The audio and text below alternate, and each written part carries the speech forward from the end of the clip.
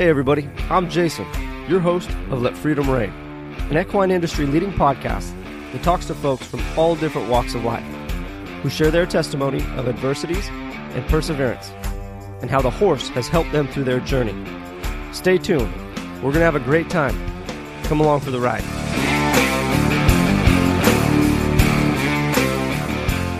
Welcome everybody to another week here at Let Freedom Reign podcast. Our guest this week is the accomplished horsewoman Stacy Westfall. Now I use the term accomplished very conservatively. Stacy has competed at reining, was a 2006 winner of Road to the Horse, was inducted into the Cowgirl Hall of Fame in 2012. She's been featured in numerous Western publications and currently hosts the Stacy Westfall podcast, which we are huge fans of here at Let Freedom Reign. Stacy has traveled the world doing public speaking events, horse expositions, demonstrations, and teaching alike. For all information related to Stacy, visit stacywestfall.com.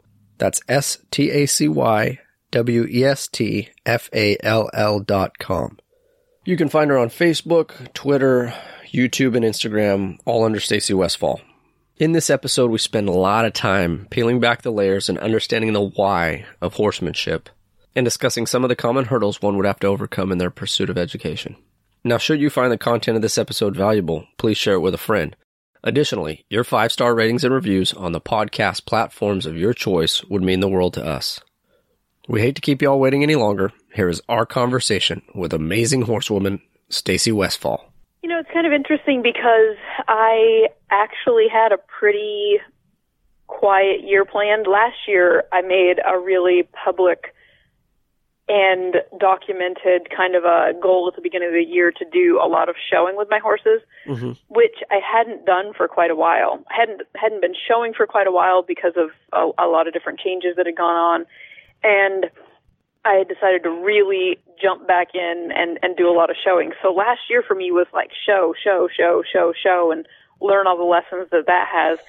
And then going into this year, I wanted to do like a 180, and I had said, you know, from the beginning of the year, I want to create 4 new online teaching classes, and I want to mostly trail ride my horses. I might do a little bit. I'd like to stick my toe in the water in working equitation. And depending on, like, I just wanted to leave it up in the air and just see what I kind of felt like. But I decided I wanted to do, like, maybe I'd pursue getting my silver medal in dressage. But a lot of them, they were, instead of them being the primary focus, the showing and that kind of stuff had become like, yeah, maybe I'll get to that, but I'm going to work on my online stuff. So in a way, the nice thing about having that plan is I'm still at home working on that online stuff. But yeah, it's quite the learning curve, you know, because I've had some conversations as of recent with mentors of mine, and they talk a lot about, hey, you know, the podcast is growing. It's got a decent foundation, you know, and now you need to start branching out into these other endeavors, as far as different approaches online. And it's, for me, I'm not, and most people in the horse industry, right, we're not necessarily technology people. So sometimes, it's quite a learning curve to overcome, you know, but the advantageous side of things is just the reach, right? I mean, you could set up and do all your work literally from your place and reach all over the world and helping people out and designing different courses or the reception of different content that you produce. Yeah. You know, one thing that's really, it's always beneficial to me when I can bring it back to super personal. And so for me, the motivating factor, because on one hand, like, I look around and I'm like, there's so much amazing content out there.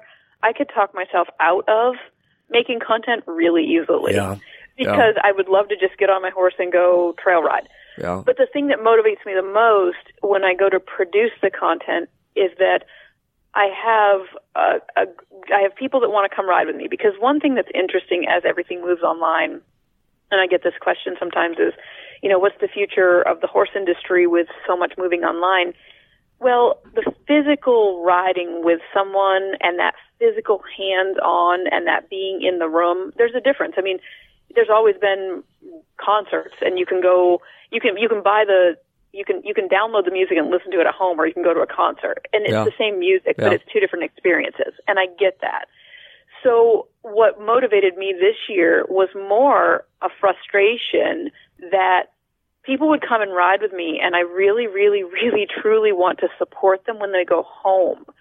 And the DVDs and stuff aren't quite dynamic enough to be able to add one more video, add one more module, add one more little twist, like, oh, so Martina, you're having trouble with that one.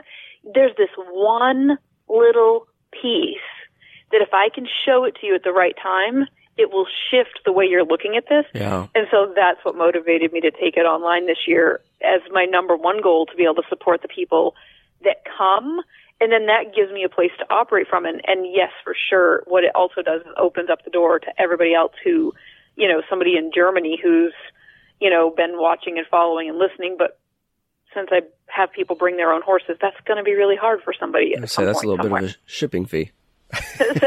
that's a big ask right there. Yeah, exactly. And I think it's funny. I've seen the shift as well, right, in the production of DVDs, right, when the VHSs and DVDs were, you know, the thing, and then now it's moving on to these online subscriptions and portals. And I feel that a lot of the video production for the VHS DVD side of it is somewhat scripted, right? You want everything to be right on the first take because you probably got a decent sized crew out there helping you, and it all costs money, and there's this huge production involved. But now, with as easy it is, you know, with GoPros and iPhones and having a friend over, it's easier to film. There's less money that's thrown into it. But what I like is there's so many variable presentations, like you talk about when you go out and ride with your friends. You know, you might just be along for a ride and some scenario presents itself, whether it be some kind of animal running in front of the horse or some kind of terrain change, right? That you might not have gotten if you had that produced DVD. And those are the moments when people are getting into that sticky situation, more of a natural riding environment. Then you can really, really focus on tweaking people's horsemanship and really improve the value of the content produced or the value of the message being sent. Yes. It's totally all fun agree. stuff, definitely. So let's get into, I want to touch on, before we get into your history, I always try to get some other podcast hosts on throughout the year, just because I'm a huge fan of very, very, very many different equine industry podcasts. What I love about the Stacy Westfall podcast is your drive to answer why in your pursuit of understanding horses and the human understanding the horse. And I know we recently had a dialogue. You published an episode regarding the hot horse. And I literally had goosebumps through the entirety of that episode because everything that you spoke of was experiences that I had shared with the horse. And it's just great to have access to horsemen and women of your caliber. And what your show kind of portrays is that more intimate one-on-one conversation that you would have with somebody, you know, just maybe after riding, putting up the horses in the barn versus what we might get from an expo, right? Or a clinic or something like that. So let's talk a little bit about your history in the podcast world and kind of what your show has to offer as far as the Stacy Westfall podcast. Yeah, well, thank you for all of that. When I started the podcast, I podcast from my closet. So this is why it has such a up close and personal feel, because it's kind of funny because it's me sitting in the closet. Now, it's interesting because I love that people will send in questions, and in a way, I'm doing the same thing that I was just speaking about doing in the online courses. I'm running into a question that people have asked, or I'm out in the barn riding and I'm thinking, because that is, I just love, you know, all these thoughts come up when I go out and ride my own horses. And I think, I know because I had a lady stop by the house a while ago, and she's kind of at the beginning of the horse journey and has a lot of, doesn't live too far away from me. And so she's kind of a neighbor down the road, and we talk, and she's kind of at the beginning, and she asked me one day, and you can tell she's sticking her toe, I can tell she's sticking her toe in the water, because she said, "Are you sure it's still the same even after you know all that stuff?" And the question she's trying to put words to is, do you lose the magic when you know that much? Yeah. And that's what she's trying to ask me. And I am almost desperate to convey, oh no, it gets better. You have no idea what you're stepping into. It gets better and better and better. And it's so interesting because can totally identify where she's coming from. That it's almost the same question if somebody said to you, like, you see somebody do a magic trick with the cards, and you're like, whoa, how did you do that magic trick? And there's that, do you really want to know how to do the magic trick, or do you want to leave the magic there? And if you know how to do the trick, does the magic get? And it's these kind of thoughts, and it's just exciting to me because I go out there, and I totally love when I've been reading a lot of dressage books lately, and you read about this master that pursued excellence in dressage for years and years, and they're 90 years old, and they're on their deathbed, and they're like, I'm so close to figuring it out. And you're like, I love it. I love the idea. The further we go, the more you realize how much more there is, and yet it gets better, not more frustrating. Yeah. So, and that's been it for me. That's what I'm doing. I go to the barn, and then I come back into the house, and I record something from that place. That's awesome. It's been my experience as well, right? The further you go into any endeavor, you almost realize you got to peel back the layers and get better at all these little fine steps, right? To make the one big step move and work. Yeah. And for me, it's that draw is just the challenge of how good can I get for my horse, right? Can I catch what they're saying that much sooner, that much quicker? Can I deliver the message that much more concise and improve my timing? Can I be that much softer? Can I be that much easier in my cues? And, I don't know. For me, there'll never be a day on this earth that I'll say I got this figured out with the horse stuff. And I truly enjoy that pursuit of seeing how much you can figure out. Yes. Yep. Yes. That's what I tell people. They all got the answer. Sometimes we just don't know the combinations, right? That's right. And one thing that you just said there that I really like is that, a lot of times, you can figure this out in multiple areas.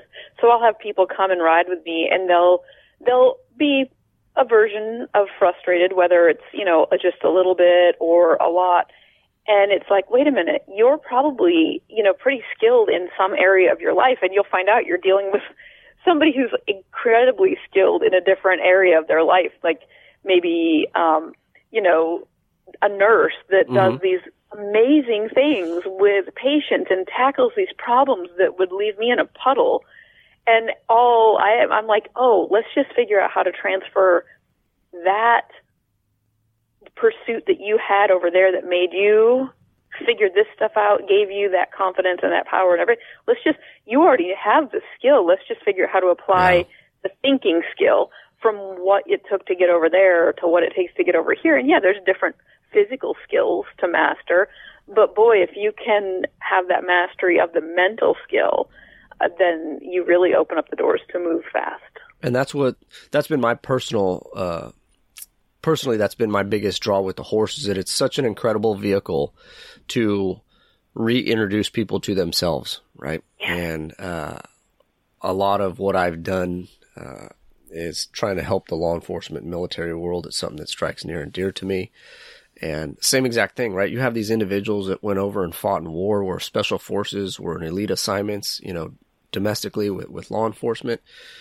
And I tell them all the time, those careers will change you. It's inevitable. It is going to happen. It will change you as a person, but the skill set and what you are is still there. Mm-hmm. And yes, all this life experience might have suppressed a lot of that or depressed portions of it, right? But we can use the horse in a non-threatening manner to go out and what we think is working on the horse and find out in return that we're actually working on ourselves. And we can reintroduce that same exact person, that same exact youthful, intelligent, sharp individual, whatever drove them to take that first step in whatever their endeavor was, whether it was law enforcement or military or working in a hospital or an emergency setting, emergency services setting, that person still exists. Now, it might be buried deep down inside you, but that horse is going to be able to figure it out and pull it out of you. And just with due time and a little bit of reflection, we can get there. That's right. It's incredible. It is. So let's give listeners a little context as to who you are and what you've done. You have a very, very, very decorated resume. You have traveled literally the world in pursuit of horsemanship, but let's get a little bit of a snapshot of how you got your start and kind of the progression through your career. And I have quite a few points that I want to talk about as far as what makes Stacy Westfall Stacy Westfall. But let's just start out with your early start in horses, and we'll see where that goes from there. Yeah, so there's moments, and I think everybody, as you live longer and longer on this earth, at some point you have these experiences where you look up and you go like, wow, how did I get here? Yeah. And I have that fairly regularly with this career because a current leap I'm trying to make in my own mind is I have identified as the little girl from Maine who dreamed about doing things with horses, first dreamed of being a horse. I remember being a child that galloped around and awesome. wanted to act like a horse, and then really thought that if I believed hard enough I could become one. And then, you know, at some age, I don't know, probably 8 or something like that, like I finally was like, okay, apparently that's not going to pan out. I'm not going to actually grow some extra legs. And so then it shifted to I just want to be immersed in horses. Everything horses I can do. Like that was just a direction. And so, you know, fast forward, there's the thing I'm trying to bring together now is there's times when I can identify with her way faster than I can identify with who I currently am right now, that it seems way more evident to people looking at me as to who I am, but it's bringing those two together because I think much like the friend down the road, the neighbor friend down the road, there's this piece of me that's a little bit afraid. It's because I don't want to say give up the little girl because that's not the way that I look at it, but I can feel I haven't fully integrated into like I really did all that stuff. And I can still remember when I was like, I have no idea what just happened there, and I nearly got killed. And, you know, and there's just this, I actually love holding those two almost contradictions at the same time. Yeah. And so there's a part of me that's like, you know, almost struggles to embrace some of the titles and all the different decorations because they're sort of just like, yeah, I don't know I haven't decided what to make them mean yet, except I'm still on the journey. We will always be, right? Forever a student. Yeah. That's impressive. I can take a little dive at this though. So the very short version is that little girl that had that experience then turned into a teenager who rode horses and, you know, in whatever door opened up, whatever that was. So I did, my mom and I used to pay, I think it was $20 a day. My mom paid, so I don't remember quite as clearly. And we would go to open horse shows and we would have English clothes and we would pull on jeans over the top of them and we would show in like, if you paid $20, you could enter all like 68 classes during the day. And we would just go in like all of them. We had like no idea what we were doing. God we bless literally your mom, were like, that had to be some long days. Oh yeah. And when I remember the first horse shows I went to, we didn't have a trailer. We didn't have a trailer for years because I used to clean houses to be able to get hauled by the people whose house I was cleaning to go to the shows. But I also remember the first shows that we went to, we rode. We got up in the morning and rode several miles down the road to like the local church field where they had, not kidding, like temporary fence posts with the old version of like electrobraid, just like rope, made this arena. And we would show in this arena like that. And of course I had a pony. So like my whole show was like, try to get her to not eat grass. And, you know, and so it was, and then, but it was just literally, it had nothing to do with the outcome of the show. It was 100% just, oh my gosh, you mean we can play all day for $20 and go in and like somebody's going to tell us something like, oh, well, I got a ribbon. I must have been close. Yeah, like, exactly. And then in high school, a college teacher changed the direction of my life when I was a junior. He was a math teacher by actually just a simple question. He had like 15 minutes of time to kill at the end of math class, and he started going around the room, desk by desk, saying, what are you going to do when you graduate? What are you going to do when you graduate? And he got to me, and I said, I wrote kind of, you know, insert teenager eye roll. I'm like, I don't know, go to school for accounting or something. And he was like, why is that? And I said, because I want to ride horses, and you can't go to school for that. And he said, get up right now, go upstairs to the guidance counselor's office, which is where they kept all the college books because this was pre-internet. And he was like, don't come back till you find one that offers horses. And, you know, a few more. I was like, guy's crazy. Yeah. And I went upstairs and found the University of Findlay, which is where I graduated from. No kidding. Yeah. So learning that was a door that was even possible, because I was in Maine, very far east. the only things I ever saw for horses were racing, which you'd see on, you'd see racing like the Kentucky Derby, or you'd see it at your local fairgrounds like harness racing. And dressage at the Olympics, I didn't even know there was a world outside of that. So coming out to the University of Findlay in Ohio, and I say that because I was in Maine and now here I sit in Ohio, coming out to Ohio to the University of Findlay was a massive eye-opener, just because all of a sudden I've got instructors that have world titles in things I didn't even know existed, like the cutting horse world or the reining world, or I didn't even know these things existed. So it's incredible when you get into a program and kind of talking about, that teacher's influence as far as directing you to go up, hey, find a school that you're passionate about that offers what you want to pursue. It's incredible when you, and this can go for any number of directions or fields, when you can find a truly invested mentor, right? Somebody that is genuinely happy for your success or thrives on developing that success.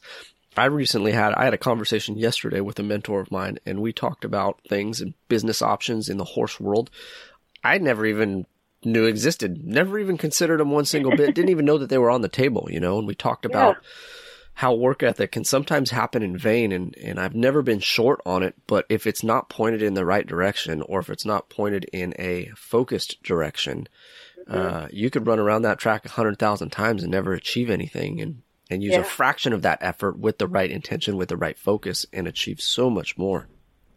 Yeah, and that's such a good point you bring up, and it just makes me want to say again, it's like literally everyone listening to the podcast has the opportunity to change someone's entire life with a question. Yeah. That is mind-boggling to me. How powerful is that, right? I mean, 6, 7, 8 words. Incredible. Yeah. It is incredible. Ask me the question and then challenge my first thought on it. Just literally, just challenge the thought, like, go see if you can. Yeah. Wow. And that's the thing too, is it in any pursuit of education or growth, I think we as individuals, and you kind of talked about it as far as, finding your identification, as far as, your view as a world as a young girl pursuing these horses and now all these accolades and things that you've achieved, kind of the adult version, right, of yourself. Yeah. I think more times than not, we get in our own way, whether we're conscious of it or not. Sometimes you just got to step out and just say, I don't know, let's see what happens, and go from there. It's funny that you phrase it like that, because that's actually the revelation that I just had that I'm trying to step into is, you were talking about business mentors and stuff, and I read a ton of business books and self-development books and all these different things, and always have. Like, back in the day, we'd stop at Cracker Barrel driving somewhere with horses and rent the books that you could rent and listen to, and, family would fall asleep while I'm driving, because we did a lot of overnights and stuff, and overnight driving with kids and horses in the car, just listening to all these different books. But I actually found myself back in this loop where I was almost criticizing myself right now for not being more specific at a direction. For example, Stacy, why aren't you just focused on reining? Yeah. Stacy, why aren't you just focused on, whatever, like, people know you for bareback and bridleless. Why don't you just focus on that? Because every business book says pick something and really focus on it. Exactly. And I found that I was beating myself up, which is, by the way, always a great way to recognize that something's going wrong in your thinking. You should really look at that when you start noticing you're the one applying this. And so I was like, wait a minute. Why am I... Yes, I read this in books, and yes, I even understand where the books are coming from, because it did help me to focus on reining specifically for years, and it did help me to hone my skills in different areas like that. But right now, the stage I'm at is literally what you just put words to. This last year, I was like, you know what? I'm a grown-up version of what my little girl dream was, which was do everything I can touch with horses. And you know what I have right now? The ability to do anything I want to touch with horses. So if I say I want to go do dressage, the only thing standing in my way is my own brain. Yeah. Because you know what? I threw a dressage saddle onto my quote-unquote reining pony because she's 14. She measured as a pony for the USEF, and I earned her USDF. I earned my bronze with her last year. Like, it's a quarter horse pony that's the only thing standing in my way is my own limitations. Yes. And you know what I'm going to do for the next few years while I'm able-bodied and able-minded and whatever? I'm going to pursue every little girl thing that I ever wanted to with horses. And if that's riding a gaited horse or a Friesian or a mini or a quarter horse in a dressage class, or I'm doing it. It's funny. I just had that same exact thought yesterday. In my pursuit of, well, where do I fit in this horse world, right? How can I give back? How can I better serve? What do I want to do with my horsemanship? And I thought just about that. Like, I wonder if it's even possible. How many different breeds and disciplines can I cover in my lifetime? Just for the sake of experience. Right? Exactly. I know I'm not going to be a world champion. I don't want to be a world champion. I don't want to be an Olympic gold medalist. That's just not in my realm right now of what I think I can do with horses. But I never thought the horse had to offer what they've offered me to this point. And I am a fraction of a percentage down the road in that journey. Why not? I think oftentimes we ask ourselves, well, why should we? Well, why shouldn't we? Right. Why don't we ask that question? It's crazy. It is. If I had to write down the things I've achieved right now at this point, if I had to 10 years prior to achieving them, had to have been able to predict them, I would have limited myself. Isn't it crazy how that works out? Yeah, such a backwards looking view that makes so much more sense. You're like, well, of course you didn't know you were going to be able to do that because you couldn't do that when you couldn't until you could. Yeah. And I think the greatest success in that platform that I've found, right, is that we all have to have goals, right? You have to set expectations. It has to be done. I think oftentimes we set them at such a level that we set ourselves up for failure, right? Whether that might be choosing a goal that's too lofty. Maybe it's choosing a goal that's not necessarily in the right direction or the right focus.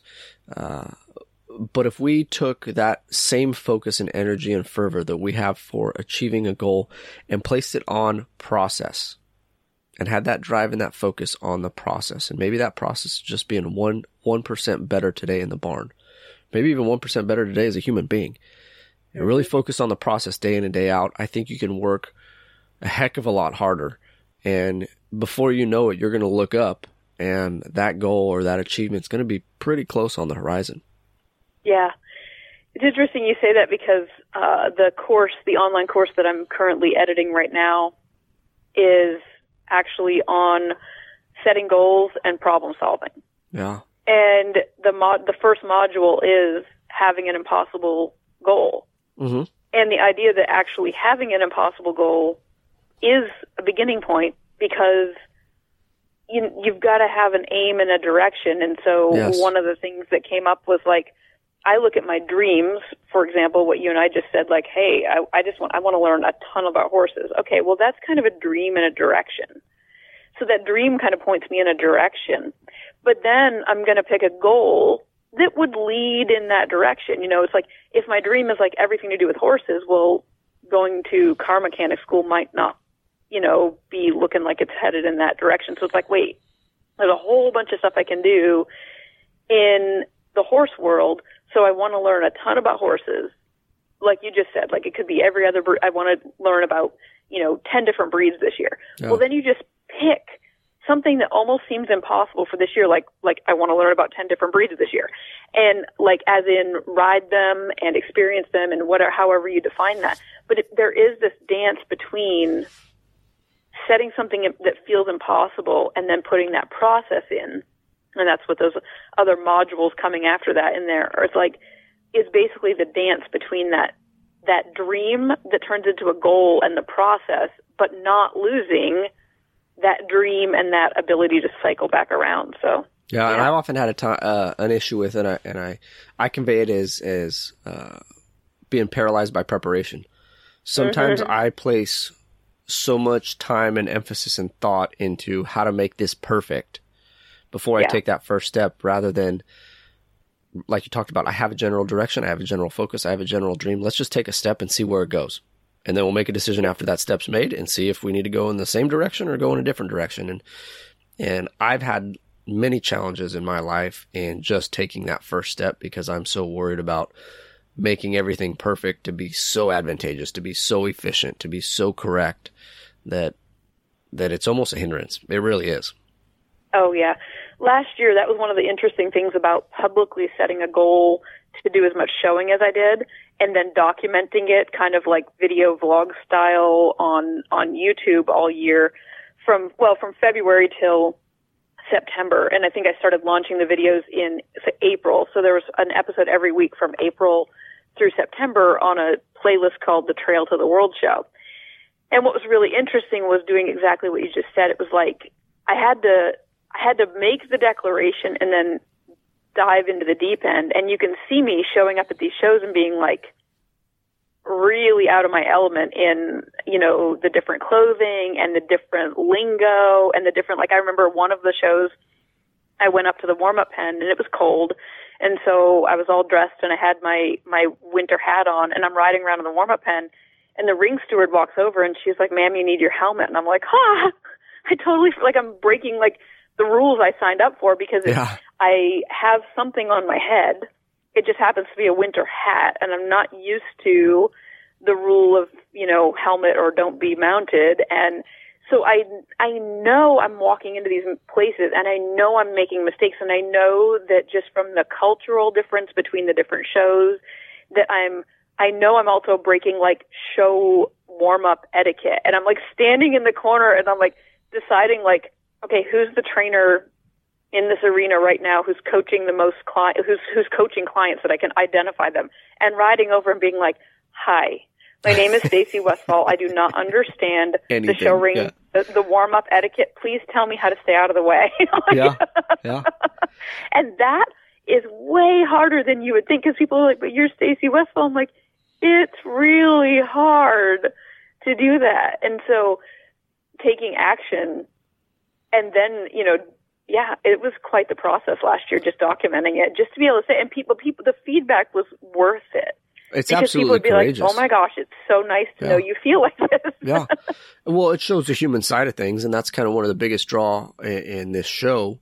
And what we try to convey is yes, many of the guests are incredibly accomplished, right? But they're humans. They had decisions to make at some point. They met crossroads. They fell on their face. They've recovered, you know?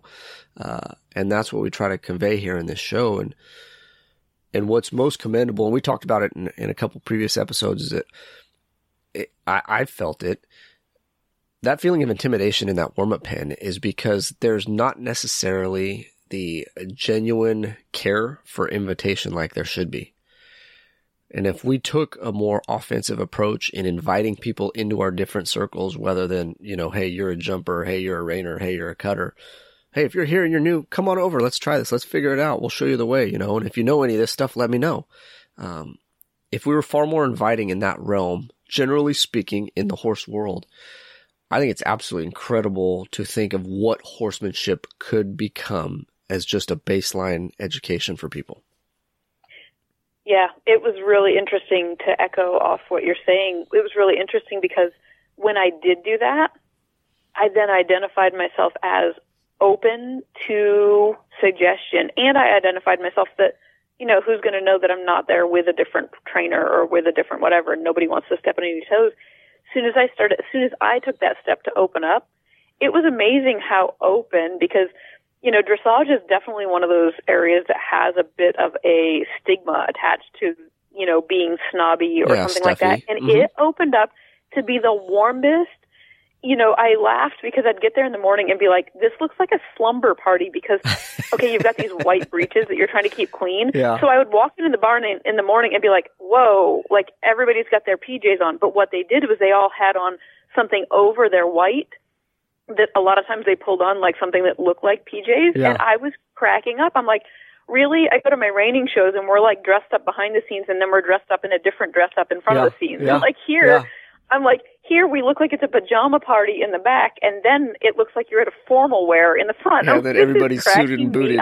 That's hilarious. But they were so warm as soon as I like identified myself as being like, "Hey, I'm here, I'm winging it, and I'm open. Like, do I have all the right stuff on before I walk in? I don't need to be disqualified because I missed something. So I'd be walking up and ask a complete stranger, I'm like, do I look fully dressed? Because it feels like I'm missing something. Well, I'm used to having like jeans and chaps or chinks on, so I feel like kind of like heavy. And now I've got breeches on, which is not anywhere. Even close in the spectrum, feeling kind of naked here. And so I'm like, I feel like I'm forgetting. They're like, no, honey, you're fine. Go. Okay. Thank you. When you talk about being more open, do you think that, did you maybe have a feeling of being less critical of yourself once you took that offensive approach to finding help versus, I don't want to offend anybody, or I don't want to get in the way, or am I dressed correctly, or do I have the proper equipment? I wish I could tell you that it got easier right after I said that. But the biggest thing was that it was like I took that step, and probably the biggest thing it did to me was it made me like take a deep breath and remember that I'm a human and I'm doing this and I'm going through things, and that person over there who has that really serious look on their face might have that really serious look on their face because they're getting ready to go in the class, and maybe it's not because they think that I just cut them off. It's amazing how you start spinning these stories in your own head. And by taking some action, it reminded me that I have a lot of, like, I can do this. I'm a human. I can speak to the other human. If they're having a problem, they can speak to me. Like, if they want to tell me that I cut them off or something, they also have the power to be able to do that. And so it was that reminder. But for me, it didn't, even though I showed all year last year, I can't say that at the end of the year that I ever got to the same comfort level that I have at like a reining show where it feels like, a fish in water, like I've done it for you're in your element. Decades. And so what it really comes down to is it comes down to those super subtle cues, which is exactly what we're after with our horses. Like, we want to be able to read their body language, like, with excellence. And the body language and some of the different things that go on were just a little bit different. And I just haven't, literally, it's just lack of immersion. Like, the more I went, the more comfortable I got. But just being able to separate the discomfort inside myself. Okay, for example, the feeling of being naked, like underdressed, like I'm forgetting something. Being able to separate that feeling from the fact that the woman riding around in the warm-up pen that has a really serious look on her face doesn't mean that I did it to her, because I'm already over here self-doubting myself to pieces. The urge to place that over onto somebody else's experience, I think that was one of the whole things of last year was like, it was a walking self-practice in not doing that. Isn't it funny how you have to actually place it in the forefront of your thought process to overcome anything, right? Is you have to place that emphasis and that focus, and it has to be a daily habit, a daily pursuit. Yeah, and it was just it was so fun, but it was very cool because it put all the mind stuff in the forefront, while at the same time I was still trying to accomplish all the horse stuff that I was practicing at home. And it was so much easier to identify with what my customers and students are going through, because they're going through that when they show up at my venue. Yeah, what a great perspective for you they feel out of water. Yeah. They feel lost, and they feel like that. And I'm like, take a deep breath, because you are your student right now. Yeah. So, yeah. But what a great chance for you to offer so much more, because now you have that perspective to teach from, right? Mm-hmm. You felt that feeling. You know how to support them through that. You know how to move them along. You know how, if they're getting stuck or feeling down or feeling isolated with it, that you can now sit in the saddle and say, I've been there, done that, right? And that's the biggest thing with a lot of this horse world. And that was my experience early on, is it's hard to define credibility with the sheer volume of material and quote unquote experts out there, right? But those that and this is just my experience, but those around me that try to help me, focus on me, those are generally the people that are more genuine in their approach of mentorship. Because when you put a dollar sign behind anything, motivations change and intentions change, and then it just kind of muddies the water. Yeah, it's been quite and when you say the dollar signs, it's one thing that popped up into my mind was, it's really interesting because, like, in the show world, which is funny that I'm talking about it that much, except for that it was like something I did very publicly last year, but I adore trail riding and stuff. But it was interesting going into a show world like dressage where the joke was that, like, you show and you win a ribbon. So at our reining shows, you typically are winning money. Yeah. And so as you're winning money, it's interesting to explore some of the different lingo, different thoughts, different things that come up. It was just fun to be in this world where I'm like, you know, like, so the reining futurity, somebody's going to run for the reining futurity finals for $150,000, but you're going to go watch somebody do, you know, one of these big national dressage type events, and they're going to get a ribbon. Like, they're not running for $150,000 like you are in the reining. And so it brought up, and for some reason when you just mentioned money, it was fascinating just to keep exploring how all of these things are woven together and how different industries are built with different outcomes and goals. So a lot of times when you look at dressage horses, and I just remember listening to an Olympic announcement once, and they were like, this person has this amazingly young horse that they're showing, and I forget exactly, but it was like a 12-year-old or something. It was like 10, 12 or what, and it was like, I remember from the Western world being like, what? Yeah, that's a grandpa horse. and so even though I don't remember the exact age, when you start looking around at the ages of a lot of the horses like that, what's super cool about it is that you can start to try to tease apart. And then the game here is like, try not to make money evil, but tease apart what the influence of money does to the people involved and what the choices that the people involved make due to money. It is incredible. And it's such a mind twist because, you know, it's like so many different angles to look at right there. It's a lot. It really is a lot because there's so many variables, right? You have people's level of education in the horse world. You have their intentions with business. You have their goals, right? And unfortunately, some of us don't come with the most, how do I put this nicely? Nice intentions, I guess.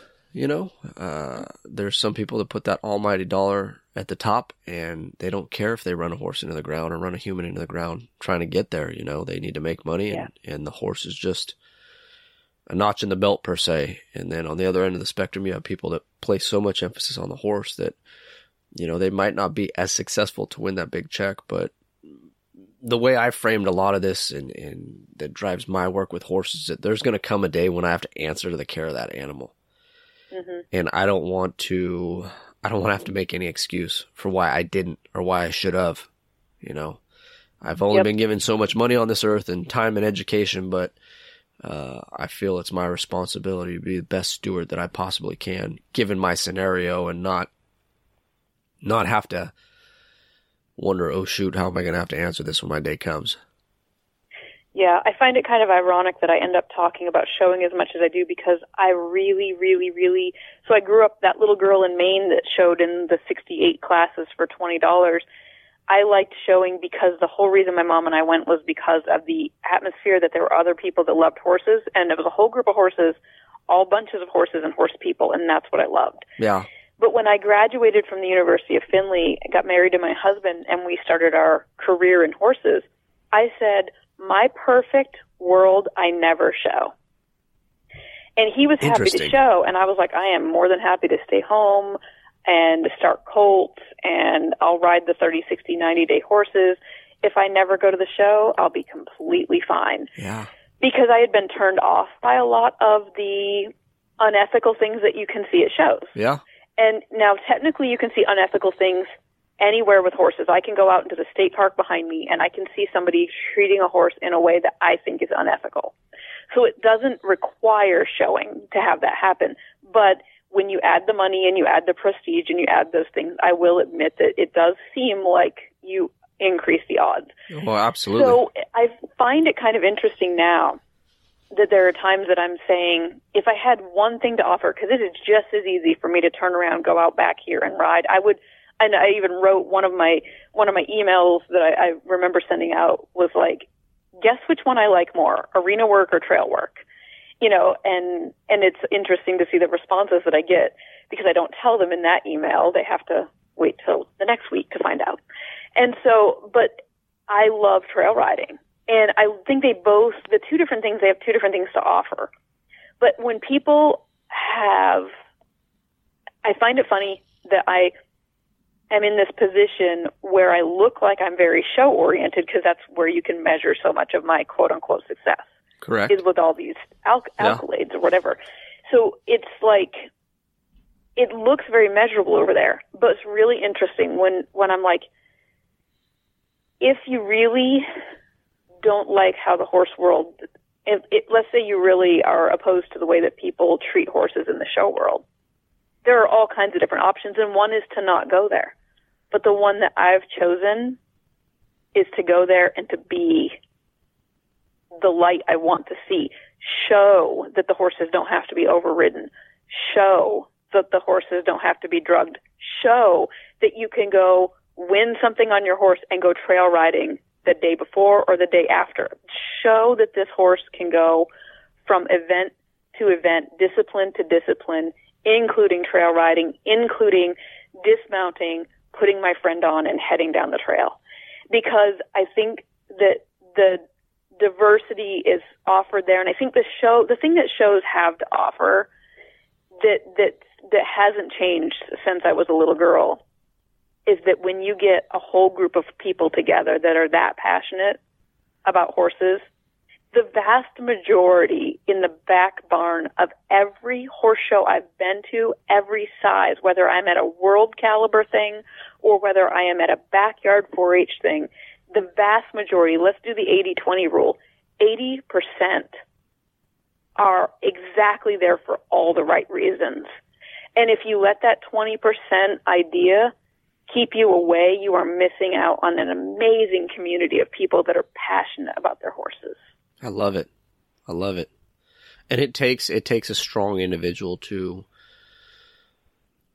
be motivated and courageous enough to step up and show people the change that they want to see, right? Because oftentimes that 20% tends to be the loud 20%. Oh, yeah. Right? Tends to be the squeaky wheel of the entire group, right? Maybe they speak and they are the face, but they don't represent the mass. And no. Oftentimes that 80%, like you talked about, you just love to be with your horse, and you love to do right by your horse, and you love to challenge your horse, and you love that your horse challenges you. But it's a delicate balance, right? You want to find the leverage to do the education justice, but you don't want to get so over emotionally invested that you start to lean towards that 20%, right? And you start being hypercritical, and you start, I don't know, maybe misrepresenting any given discipline or breed, or maybe even yourself as a business, right? It's tough. Oh, yeah. Yep, for sure. So I want to get in this. I think it's a great segue. So much of your passion, so much of the education that you offer through your content is answering the why. So I am now going to turn it on you and ask you, why has that been your passion? It's who I am. It's who I've always been. I was the little girl who would ask why so many times that the adults would just tell you to stop asking why. And the one that just makes me laugh every time I think about it is when I was at an equine college going to school, and those are expensive. and I would ask why so much that they were like, stop asking why. And I was like, I'm paying you. I think this is like required. Yeah, but I'm pretty sure your paycheck says you're supposed to answer that. Exactly. So, but to me, the danger in this world is blindly following. Yes. Where is that not true? And what I so see echoed in my horses and so see echoed is life. I think this is God's gift to me, I know, is horses.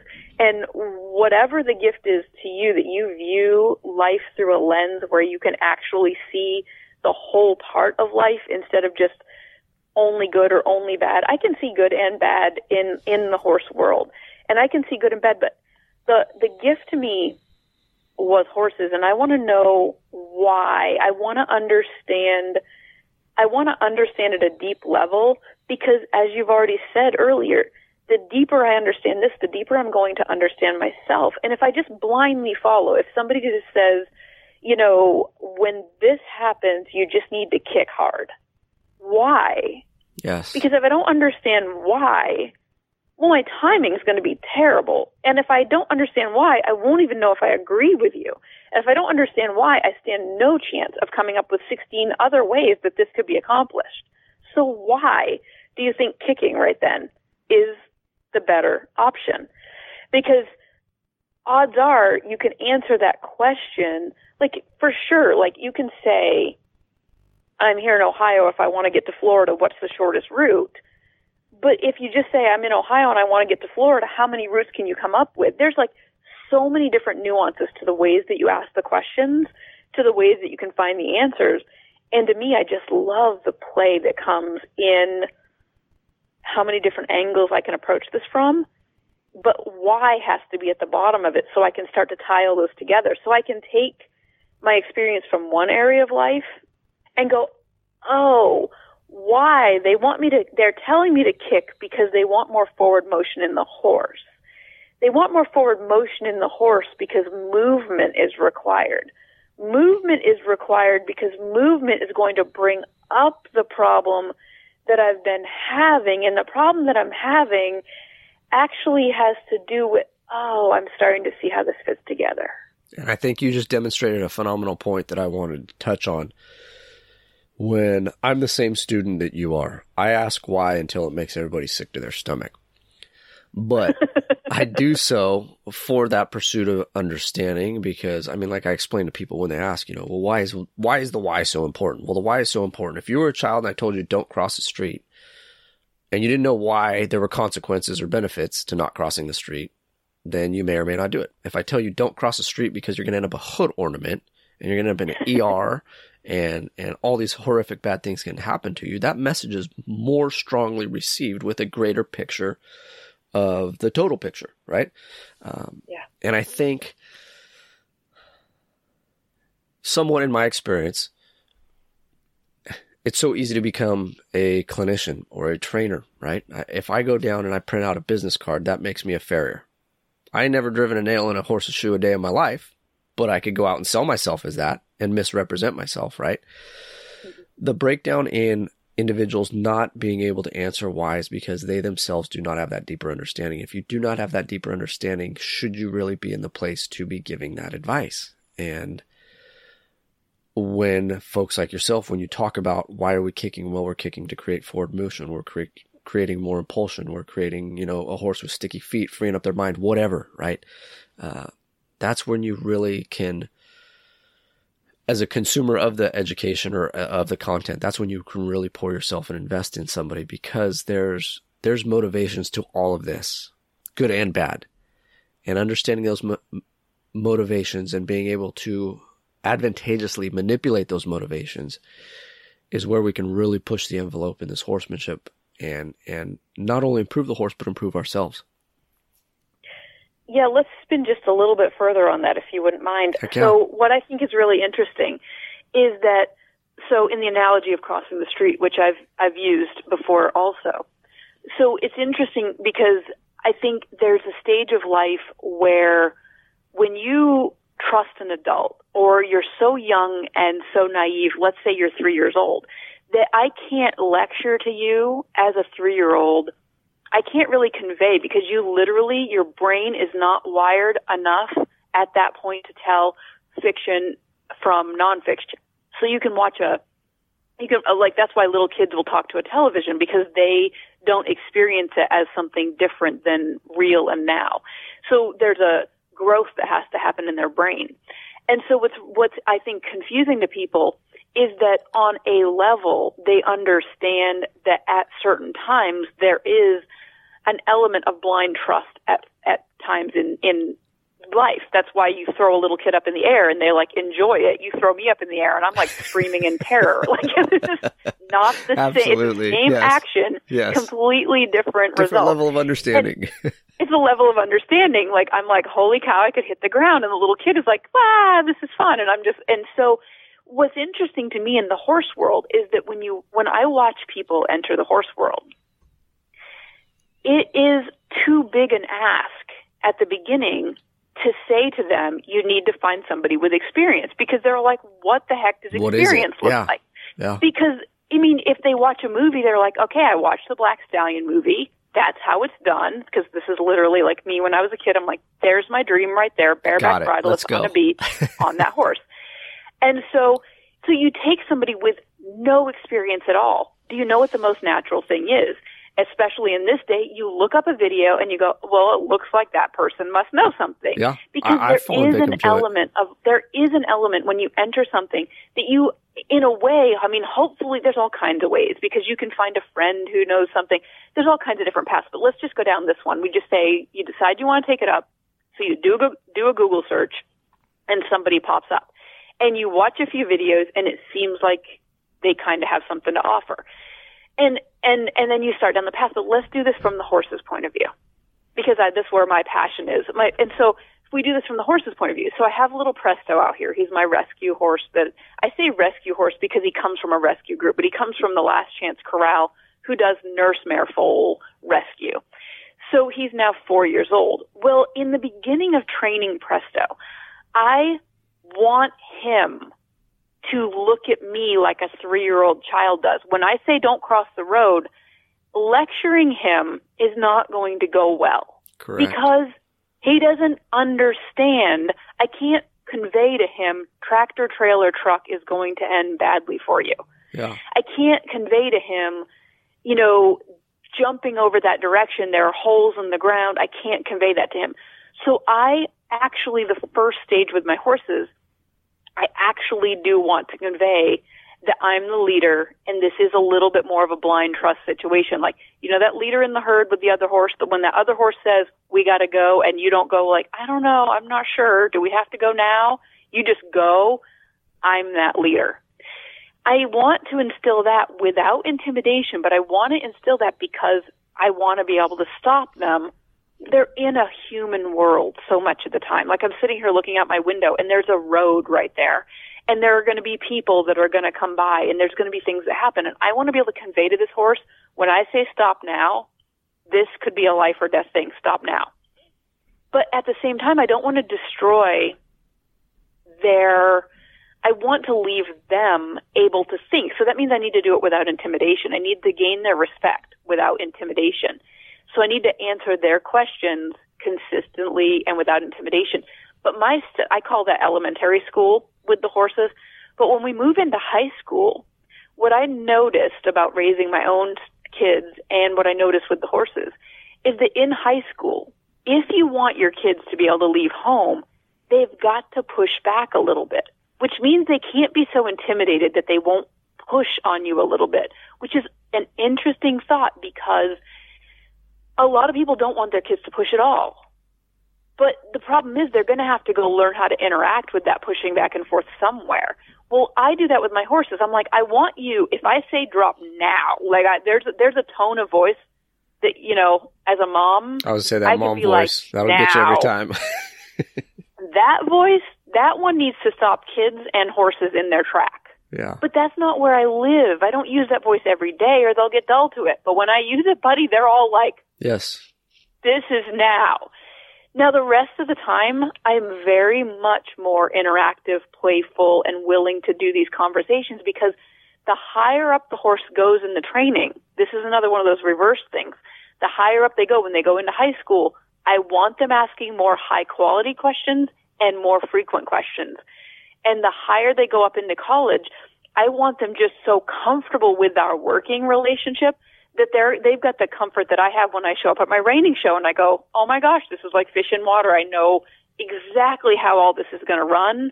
Where when I go to the dressage show, I'm like holding my breath because I'm not quite sure how it's going to go. Yeah. So I love that this is, can you hear how this is just life echoed through different experiences? Oh, absolutely. Absolutely. And I recently had a conversation. I played baseball growing up, and it was just that, right? When you first start out, it's just hit the ball or throw the ball. But by the time you start getting into semi-professional and professional ranks, I mean, you're asking questions about grip pressure on a baseball, the angle you hold a baseball, the angle you have your arm, the timing of the release. Like, that same simple act that you were taught as a child of throw the baseball now has 1,000 different questions that could be formulated before that baseball even leaves your hand. And there is a training progression in all of that because of the level of comprehensibility in the pupil, right? Yes. You want to challenge them appropriately, right? So we have a level of progression, but it's a fine line, because if you don't challenge them appropriately, if you don't challenge them enough, they lose interest. If you challenge them too much, they're suppressed, right? So it is a fine line, and you, as the instructor, teacher, mentor, whatever, that individual with that experience, you have to have enough willingness to reflect in yourself to find out, am I correct? Am I pushing this individual or this horse enough? Do I need to push them more? Are they just done for the day? You know what? We're just having a bad day. This was very, very fundamental stuff that an individual should have gotten, but they're not getting it. So let's just pick it up tomorrow.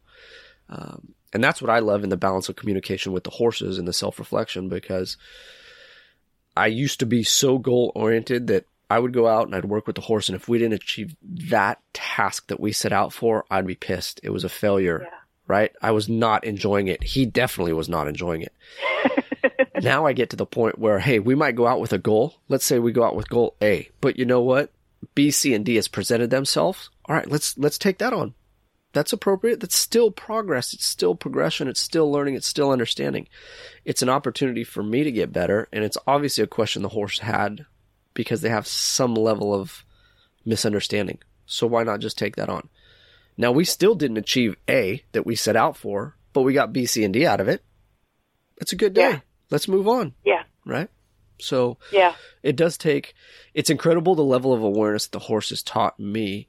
And again, sometimes it's to a fault, because I sit there and reflect rather than just moving on with something. But it's incredible what you can become as a human, as a horseman, as a horsewoman, as a parent, as a teacher, as a coach, as a mentor. Yeah. And it's interesting because as a professional with this much experience now, one of the things I specialize in when people come to a clinic is that they will have like a goal. So we'll put that out there as, goal number one. And what's so cool is that they come and they've got goal number one, and I can show them all these different things, but because the more you can see how everything is woven together, it gives me, I've got this view of how everything is woven together. So I can often give them an exercise that looks so unrelated to goal number one. And by the end of the same day, they're achieving, and they can see the path clearly, one or the other. Either they're achieving goal number one, or they can all of a sudden see the path clearly to goal number one, because I took them in a different direction. And so it looks like a roundabout way, but it's actually the shortest way. And a great example of this, for whatever reason, just popped into my mind, is the movie Karate Kid. You've got the Karate Kid like sitting there like doing all this like wax on, wax off, and he's doing all these things that he's like, I thought I was going to be learning about karate. Yeah. And the teacher is like, and I need you to do this, and I need you to do that. And the student couldn't see at all how these were related. And I think that's the gift, that when you do find the person that you can look at, that you listen to, that you consume their free content, and you understand, you're like, wow, they're really on the same, like, I understand their analogies, I understand what they're saying. Yeah. This is the beauty of, like, when I listen to all these different people and I say, heck yeah, I could like walk away and go ride off into the sunset and not produce content. It's because I do believe there is a ton of valuable content out there. The thing that can convince me to continue creating my own content is remembering, oh yeah, that's right. I drove to New York once a month for 9 months to take a writing class, writing as in with a pencil, writing class from a particular teacher, because when I read her book spoke to me. Yeah. Therefore, I knew that her communication style was so valuable. I would drive 9 hours one direction, sit in a class one night and drive 9 hours back and do that once a month for 9 months, because I knew I could get that much more jump forward in my learning because she resonated with me. And that's the thing that does keep me creating content, because it's not for a lack of content in the world. It's like, oh yeah, that's right, my voice has a place here. So, yeah. That's amazing. Absolutely amazing. The learning process is just, it's phenomenal on so many levels. It is. So, as we wrap every show, I ask, it's a question directed around freedom, right? So, in your personal and professional experience, maybe what is a limiting belief or a challenging time in your life? What were the lessons learned that afforded you more freedom, maybe in reflection or through that challenge specifically, that you would offer somebody who might be traveling down the same road as you? The first one that comes to mind, because I probably could fill up a page full of them, is the recommendation to release the outcome. And the story behind that would be I remember, I'm going to tie together a couple of stories very short and quick. The first time, so when I started showing, the reason I started showing, because I said I really didn't want to, my husband baited me into it with this. He said, yeah. I like baited. He said, the term baited. I know, exactly. And I knew it was bait. You're going to understand why, because I was so clearly at home and so clearly enjoying not showing. And we had this little horse that he had bought. She had made the cutting futurity finals. The customer said, find us a horse that you can buy, that you can train to be a reiner, that can then be a brood mare. So we found this really well-bred mare, been a cutter. He trained her. He won a bunch of money with her. Well, in the reining, that means as you win more money, you show yourself out of different divisions. Yes. So first you're in limited, and then you can't be in the limited anymore, and it keeps going up. So he had won too much money to be in the limited division anymore, but the horse, her talent level was more in that level. So he turns to me after he's won all this stuff, and he says, the best thing for this horse would be if you would show it. Sucker. I was like, sucker. Oh, you know how to hook me, because I will do anything for a horse. If I can help a horse, I'll help a horse. Well played, well played. Best thing you could do for this horse is to help add to her record, because she'll be more valuable as a broodmare. It'll give her a better career, better life like that. So I start showing this horse. Did not enjoy showing because there was so much pressure from the clients are paying for it. Oh my gosh, if I go off pattern, all the money that was lost because I didn't do it right. The horse deserves somebody better than me. I can come up with a whole list of those. So I start showing. And I'm experiencing this over and over again. My curse was being able to stop exactly where I was supposed to in a spin, because you are dinged if you're the width of a shoulder too early or too late. And so I went into this class, and I was the last draw. That means I was the last rider in that class, which also means that I knew everybody else's score, because that's just the nature of our game. No more pressure, that they right? announce them. I knew everybody's score. I knew that this horse and I could score this high. So I go in and I show. And I'm showing to the very best of my ability. And I run down to, at the very end of this pattern, there's 3 sliding stops. I run down to the first sliding stop. Everything has been excellent. I'm judging it as I go, which you never should do, but I am. And I sliding stop, roll back. I come out of it.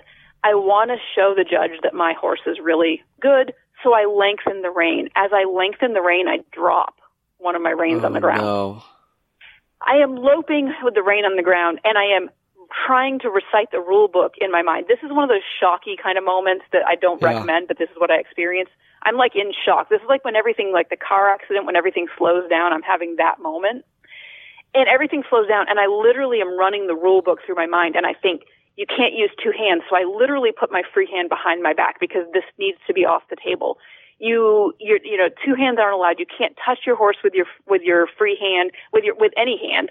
So I lengthen one rein, the one rein that I have in my left hand. I'm riding right-handed. I still have my left rein, because it's my right rein that fell out. I lengthen my left rein really fast. Right now I'm loping up around the end of the arena. I lean over. This right rein is dangling, it's dragging, but it's because we're loping. It's kind of floating back. I reach down, I grab it, I pick up speed and run down and do my last sliding stop. My left rein is ridiculously long. My right rein is ridiculously short. And it all happened. And my experience is, okay, at least I saved that.